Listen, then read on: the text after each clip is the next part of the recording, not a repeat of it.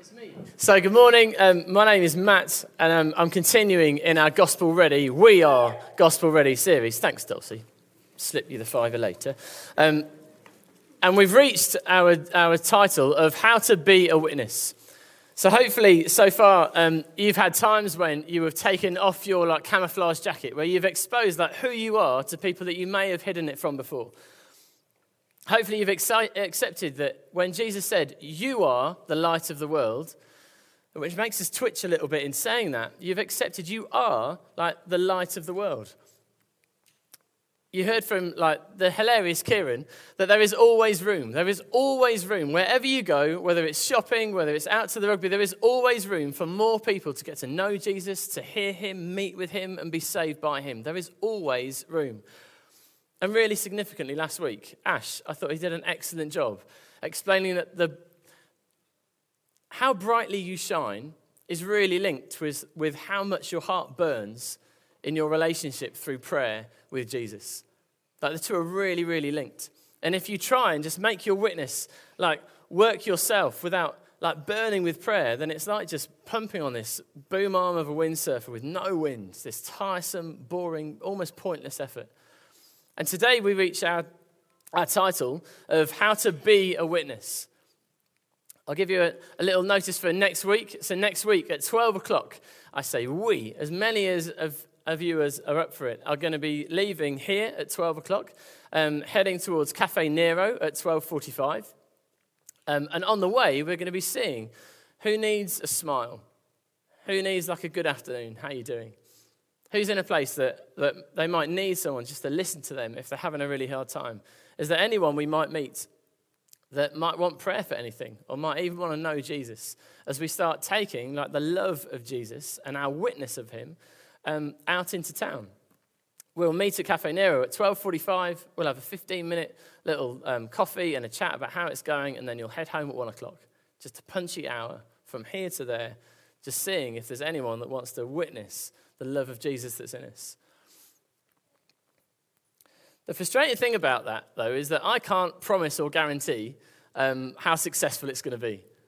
I could spend this morning trying to give you tricks of the trade as if there is such a thing, although there are some handy tips on how to love people. I could spend the whole morning on tips of the trade to try and key you up and tool you up so we could walk out like a bunch of robots and try and regurgitate some strap line that you've learnt. But that is not the intention of this series. This series wasn't put together, influenced by God, but us as a leadership team to try and produce a robotic set of church members who just walk around trying to be a witness of the love that is within you. It was much more to set your hearts on fire for knowing that who God has saved you to be in order to save others through the light and the love that shines through you. We learn really clearly in Scripture that the fruit of our works, who gets saved, is utterly down to God. You could be the best stand-up comic, you could be the best salesman, you can't sell anyone into the kingdom of heaven, you can't argue anyone into the kingdom of heaven. The fruit and the success of our witness is entirely down to God. Psalm 3 verse 8 says, salvation belongs to the Lord. It's his. Revelation 7 verse 10, if you didn't hear it properly, literally says in a loud voice this time that salvation belongs to our God. So there's an understandable part of you that's well, if you can't guarantee that it's going to be a good time, why would I step out of my comfort zone? Why would I risk rejection or ridicule, although ridicule nowadays is really, really, really rare? Why would I risk that if you can't guarantee me success? I know, if the incarnate Jesus Christ landed on the stage right next to me and turned around and said, next Sunday, in the 45 minutes walk between here and Nero, Acts 2 will happen in East Grinstead. 3,000 people will be saved from your journey here to Nero. My assumption would be the vast majority of you would come with me on a walk next week. If success was absolutely guaranteed, I would hope that a few of you would be why the heck are we only doing this for 45 minutes? If this is definitely going to happen, if revival's coming to East Grinstead, well, you can tap out at 12:45, Matt. We are going to keep walking, because if thousands of people are going to get saved, if the success of our witness is guaranteed, then we are in.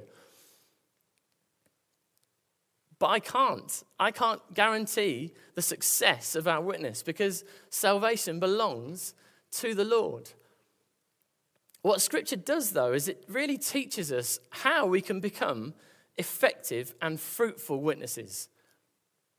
I never realised this. I've been to loads of training over the years. I've got a heart to reach out to people. I've got a heart for outreach and evangelism and witnessing and all that stuff. I've been to so many different training days that have given me some really helpful tools, but none of them have really dealt with, to be honest, how Scripture tells me to be an effective and a fruitful witness.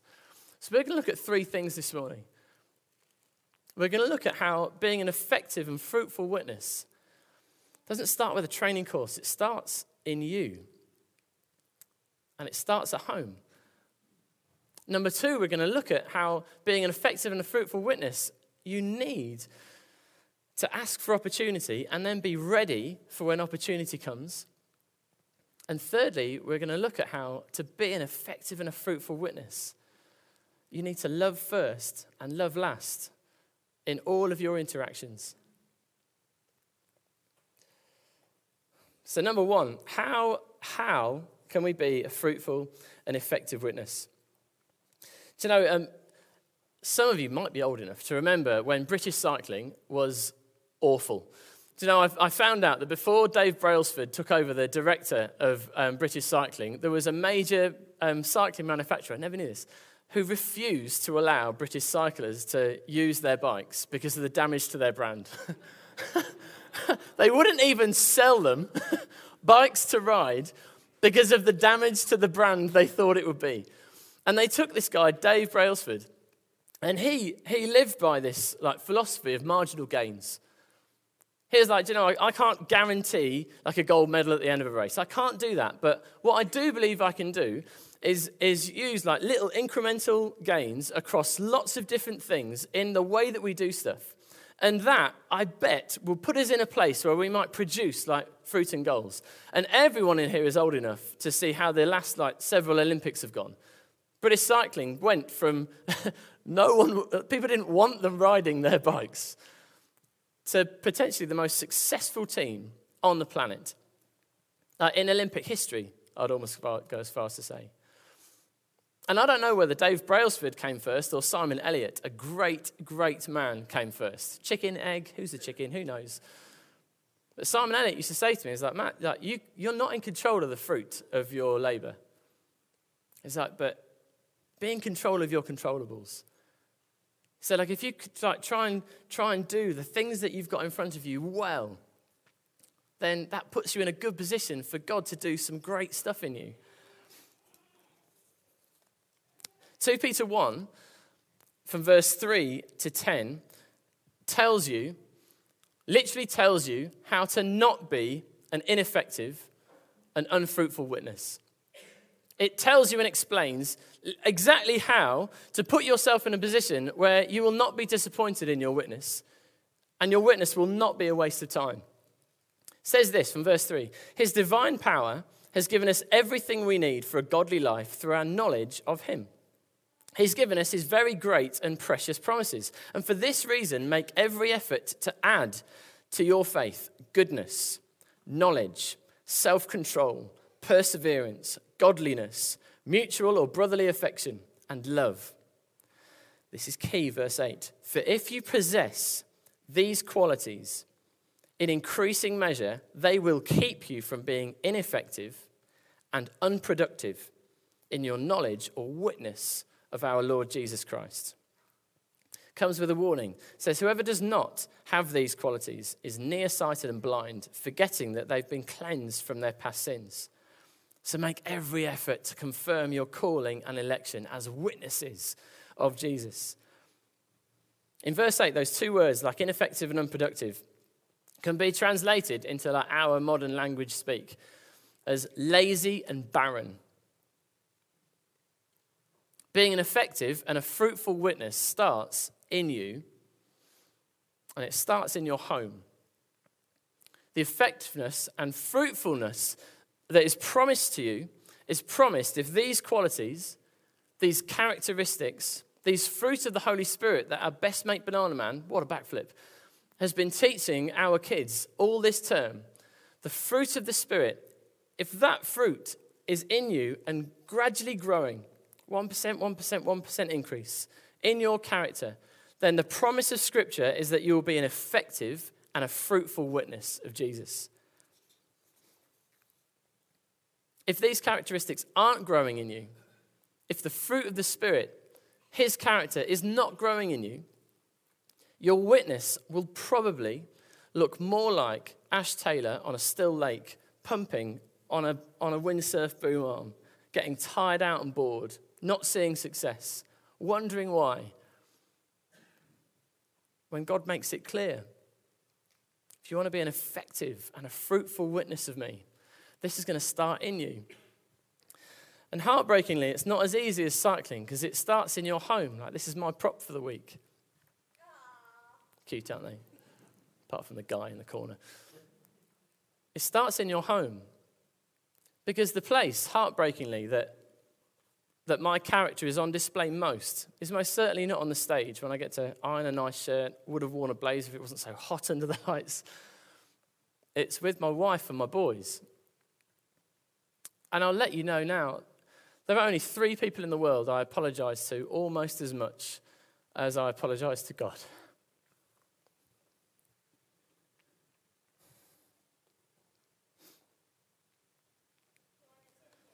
I use my sleeve, Dulcie, don't worry about it. But thanks for snapping me out of that. Because the example I set these guys, I can't put on or give my best for like a 25-minute slot.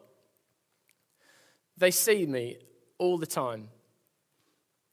And my witness, more importantly, the integrity of my witness to my wife and my sons is by far more important than any technique of witnessing about Jesus I could put on between here and Nero or at the end when I speak to you. The effectiveness and fruitfulness of my witness, according to Scripture, is how much of my character, how much of the fruit of the Holy Spirit do these guys see on a day-to-day? And some days it's not much. It's really, really poor. So I apologize. I don't know if there's been a week that's gone by in the last 7 years that I haven't had to sit down with either my boys or my wife and say, I'm so sorry for how far I fall short of the one who I follow, who loves me. And the challenge from this scripture is, it's not to leave you in a really low place, but it's to say to you, like, integrity matters. Not performance, or not like religion, like integrity of heart matters. David in 1 Chronicles 29, verse 17 says, I know, my God, that you test the heart and are pleased with integrity. Psalm 41, verses 11 and 12 says, I know that you are pleased with me. My enemy doesn't triumph over me. Because of my integrity, you uphold me and set me in your presence forever. And Psalm 119, verse 1 says, joyful are people of integrity who follow the instructions of the Lord. So when I was preparing this and I was seeing this like 2 Peter 1 scripture, I'm like, man, I've learned some tricks of the trade. But I realize what holds me back is how hard I focus on asking the Holy Spirit to fill me so that those qualities that are listed aren't something I achieve through some levels of Christianity, but through my closeness to him, through my relationship, how much my heart burns in prayer, and ask the Holy Spirit to fill me, my effectiveness and fruitfulness as a witness of the Lord. It's probably really heavily linked to how much I try and demonstrate to my wife and my boys at home how much I'm trying to walk with the Holy Spirit every day. It left me in a place preparing this where the writer of Lamentations 3:20 was, where he says, my soul continually remembers and is bowed down when I see like my failings and my faults, how not patient I am, how not kind I am, how quick I am to get angry or frustrated. All those things that fall so far short of the example that I'm meant to be a witness of. And preparing this, I was like, Lord, I just feel worse. When you see how far you fall short, you're like, where do I go from here? Well, hallelujah for what the gospel does. Because the writer of Lamentations didn't stay in verse 20. He didn't stay like continually bowed down. He said, but this I call to mind, and therefore I have hope. The steadfast love of the Lord never ceases. His mercy never comes to an end. They are new every morning. So great is your faithfulness. So the joy of the gospel is we won't do a show of hands. And we won't stand on a line from who's like a perfect parent right the way through to who's like one of the worst. And maybe I'll stand there to start with. It's not about that. But there's a call from God to say, do you know, there are characteristics in you. Some might be inherited. Some might be learnt.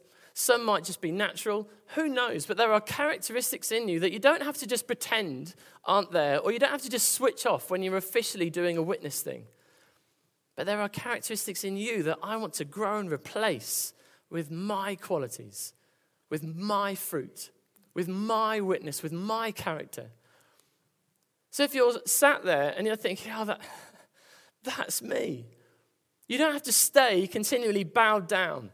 You don't have to stay just putting on a little bit of a chat on a Sunday morning, trying to come across like you're much better a witness than you feel like you are. Because thanks be to God that his mercy is brand new today.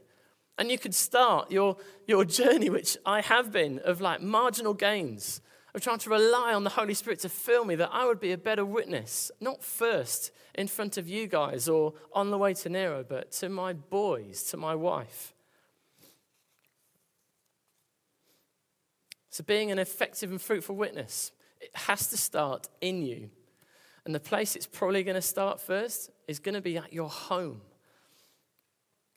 Number 2, you've got to ask for opportunity and be ready for it. The Bible is so crystal clear. Ephesians 2:10 says we're his workmanship, created in Christ Jesus for good works, that we would walk in them. Like good works, for you to be a witness, are planned every single day. Either in your home, the people that you're around, or outside in the world where people don't know about Jesus.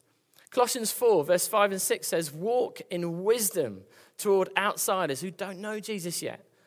Make the best use of time and opportunities. Let your speech always be gracious, seasoned with salt and love, so that you may know how to answer people who question you.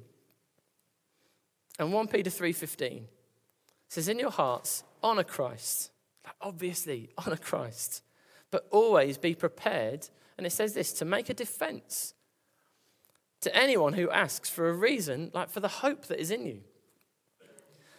Do you know the most important, significant, and ultimate defense that you have is your personal story of how God opened the eyes of your heart and what he's done for you.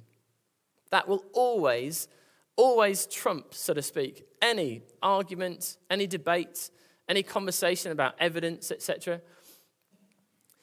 But what I've learned over the years is that some people need to understand that faith in Jesus isn't just this blind, let's stick all my chips on black or on red. It's not this blind hope of, maybe if there is a God and I do die, I don't want to face him and go to hell, so I'll just become a Christian then. And just hope that something is out there when I die. Some people need more than like the personal experience. They need to be one to understand that faith in God is not blind hope. It can be based on reason. So you can prepare yourself to help people understand that you don't have to switch your brain off in order to put your faith in Jesus.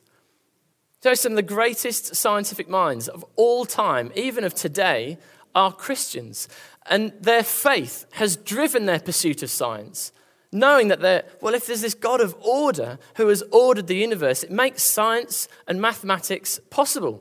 I can trust that there is order to discover.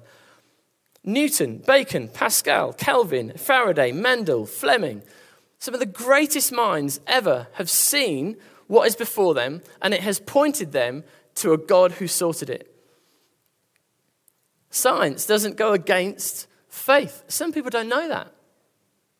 Not because they're like defiant atheists, but they've just been taught, like, well, if you've got faith, you just got to switch your brain off and just pretend nothing else exists. It's not true. Francis Collins, the head of the Human Genome Project that decoded the 6 billion long line letter of DNA, saw that, was like, that does not come out of chaos. There is a hand at work in here. But it wasn't that got him saved. It was the challenge of a patient in a hospital. Wasn't the argument that won him, it was the testimony that won him. But some people need to know, like, it's okay, you don't have to switch your brain off to have faith in God. It turns out, like all of science, points towards this universe having a finite beginning, which points to the cause of it being an uncaused first cause. It's a little bit wordy, but something outside of space, time, and matter must have started all this. The only thing we know of at the moment is God. So he's allowed to be on the table. It's not proof. You're not arguing proof. You're not trying to argue someone into the kingdom of heaven, but you're trying to explain to them, God gets to be on the table. It's okay. The only hope you have for, objective morality, where we know this is wrong. Child abuse will always be wrong, has always been wrong, and no form of evolution or evolutionary thought will ever take this to a place where, oh no, it's actually okay now. We know that objective morality exists, and the only hope you have of an objective moral standard would be God, not proof. But he has to stay on the table. You can prepare your heart to help someone see, I don't have to switch my brain off to the things that I believe in order to entertain or to seek God through either an alpha course, coffee and pastry with you. Pastry's great. You can prepare your heart. Even this Bible. Do you know, some people genuinely have learnt or think that Jesus Christ is a myth. It's easy to explain. Do you know, there's no legitimate historian on the planet who would try and contend that there was no Jesus of Nazareth. He's irrefutably a historical figure. Not proof he was who he was, but you can entertain, he gets to stay on the table. Even this book itself, I was chatting to someone recently, they thought this was just a similar kind of religious book to every others. They had no idea. This is the greatest piece of ancient literature of all time, stands alone so remarkably uniquely. Over 40 different authors, over 1,500 years, compiled a number of letters and documents that all point towards the same uncaused first cause, only option that we know of to start the universe. It's quite a remarkable book. Even the New Testament, someone was saying the other day, but it's changed loads, hasn't it? Well, you obviously don't know much about how accurate this is. Do you know, over 138,000 words in the New Testament, there's only about 1% that are remotely up for grabs. Textual scholars, that's how they do ancient literature, gather all the ancient manuscripts together and weigh them to see what the original must have been. And there's only 1% that is remotely up for grabs. And every single one of those words that is questioned is a word like ours or yours. Makes no difference to the meaning of Scripture. This is the most accurate, from textual scholars, ancient piece of literature of all time, and it stands so far on its own, this is nothing like every other religious book. Doesn't prove it, but it keeps it on the table. All those things, you don't need to learn off by heart, what did Matt say? Textual, 20,000, there's manuscripts. You don't have to learn things off by heart, but it's helpful knowing that you're going to get given opportunities by God to share why the hope is in me. And you don't have to solely rely on your personal experience that some people will just bat away because they don't want to feel like they've switched their brain off. My best friend in learning how to talk to people is actually Google. I'm not that bright. I don't remember a great deal. I Google things and did you know this? Prepare your heart. Ask for opportunity. Be ready to give an answer. And I've mentioned them in your notice sheets. They might come up. There's a super six of the gospel. The 6 verses that I would go to. If someone really wanted to know what the gospel was, I'd go to like Romans 3:23. All have sinned and fall short of the glory of God. Romans 6:23. Do you know the wages of sin is death, but the gift of God is eternal life. Romans 5 verse 8. Do you know God demonstrates his own love for us, that he died for us while we were still sinners. Ephesians 2 verse 8. And this grace is how we're saved. It's not through works like every other religion. Every single other religion through works, but not this gift of salvation. And do you want to know how? 2 Corinthians 5:21, because God put all of my wrong on him who had done no wrong, so that in him I could be made right with God. And how do you start this relationship? Well, Romans 10 verse 9 and 10. You don't need to become a perfect guy or a girl. You don't have to start doing the right things. You declare with your mouth, Jesus, you're my Lord. You believe in your heart that God raised him from the dead, and you'll be saved. You can prepare your heart and prepare yourself for the opportunities that present themselves. And not by chance, but it's because God has made you. He has called you and elected you to be his witness. And finally, I'm going to land with, as equally as important, I think, as the integrity of your witness at your home as well as outside, is point 3, love first and love last. I think I started off my Christian life quite a zealous, I'd say really courageous witness, but a terrible one. I worked at a place called MK Airlines. I would announce to a very anti-Jesus office, I'm off for a prayer walk. I would put my Bible on my desk. I would see it as a fight, like bring it.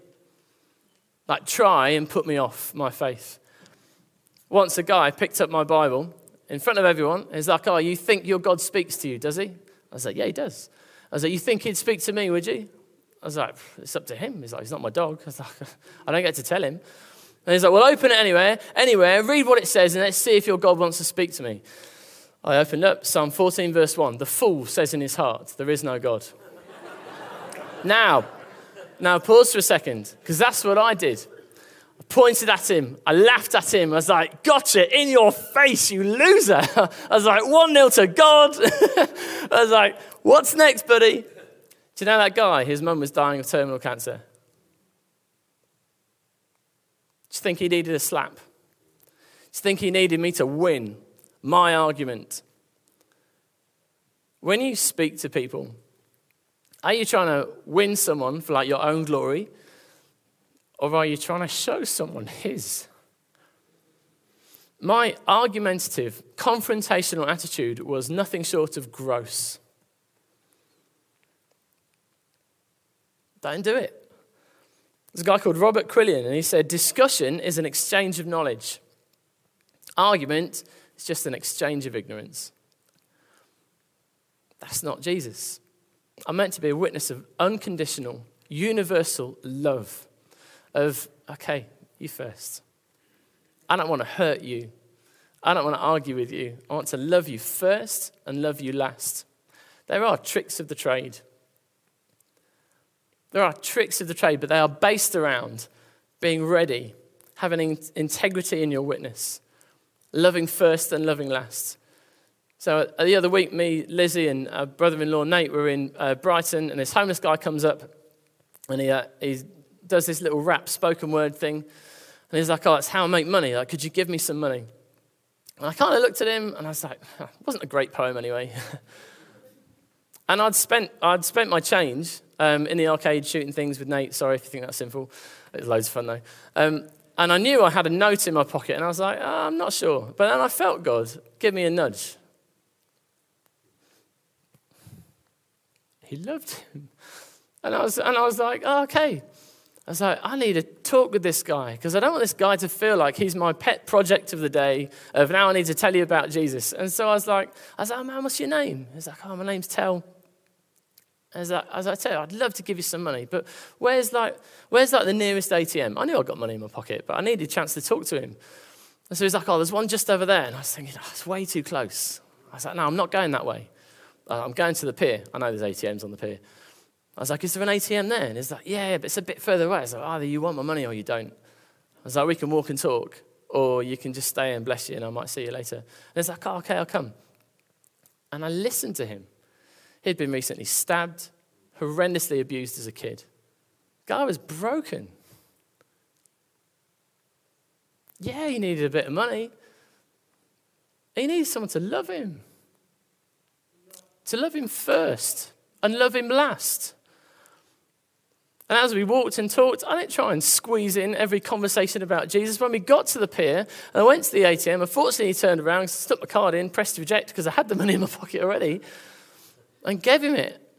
And then said, I was like, could I pray for you? Like, where's your faith? Have you got a faith in God? I didn't hold the money back and make him feel like if he didn't say yes, then I wouldn't pray for him. Because I love him first and I love him last. And if there's an opportunity available for me to witness more about the love of Jesus than just loving him in the moment, then that's down to God, isn't it? Because salvation belongs to the Lord. And he let me pray with him and talk to him a little bit about faith. Then he went on his way. Saw him later, said hello. I don't know what the fruit of that is because salvation belongs to the Lord.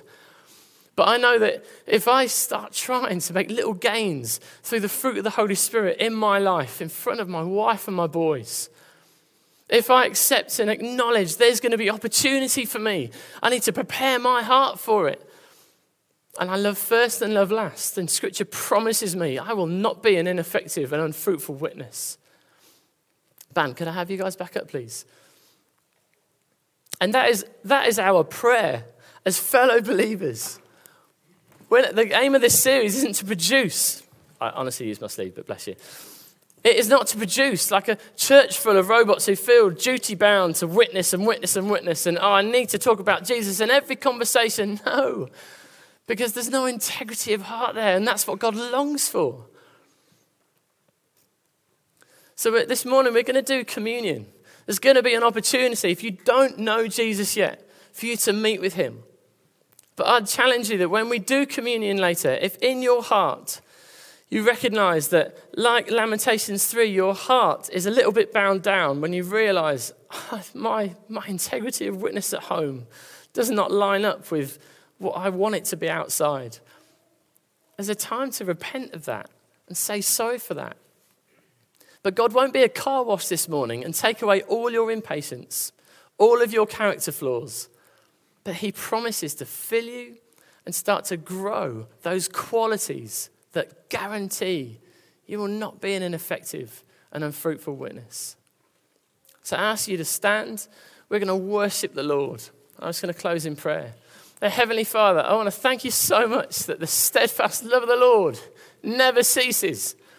I thank you, your mercy and your grace is brand new today, no matter how much of a mess we feel in our parenting or our witnessing. I thank you that the furthest person away from you this morning could be welcomed in by this perfect God who loves us. And I ask you to be glorified, Lord. Amen. Hey, my name's Dan Baptist and I'm lead pastor here at Jubilee Community Church. We really hope that something from this morning's word has blessed you and reached you. And if you'd like to talk about anything you've heard or just be able to talk about maybe faith or get some prayer, then please get in contact. You can email us, give us a call at the centre, and one of the team's going to get back to you. We'd love to do this, especially if you're just thinking about what it is to become a Christian. You want to sit down and really talk that through with anyone. We also run regularly on a Sunday some Joining the Church courses. And if you want to know more about Jubilee Community Church and what it is to belong here, then you can just find out online when the next one of those is going on, and you can attend, have a meal, sit down, talk about it. We also have some amazing midweek group life where it's a great opportunity to dig further into your faith. Again, you can find out that on our website too. Anyway, just wanted to say hi and bless you, and we'll catch up soon.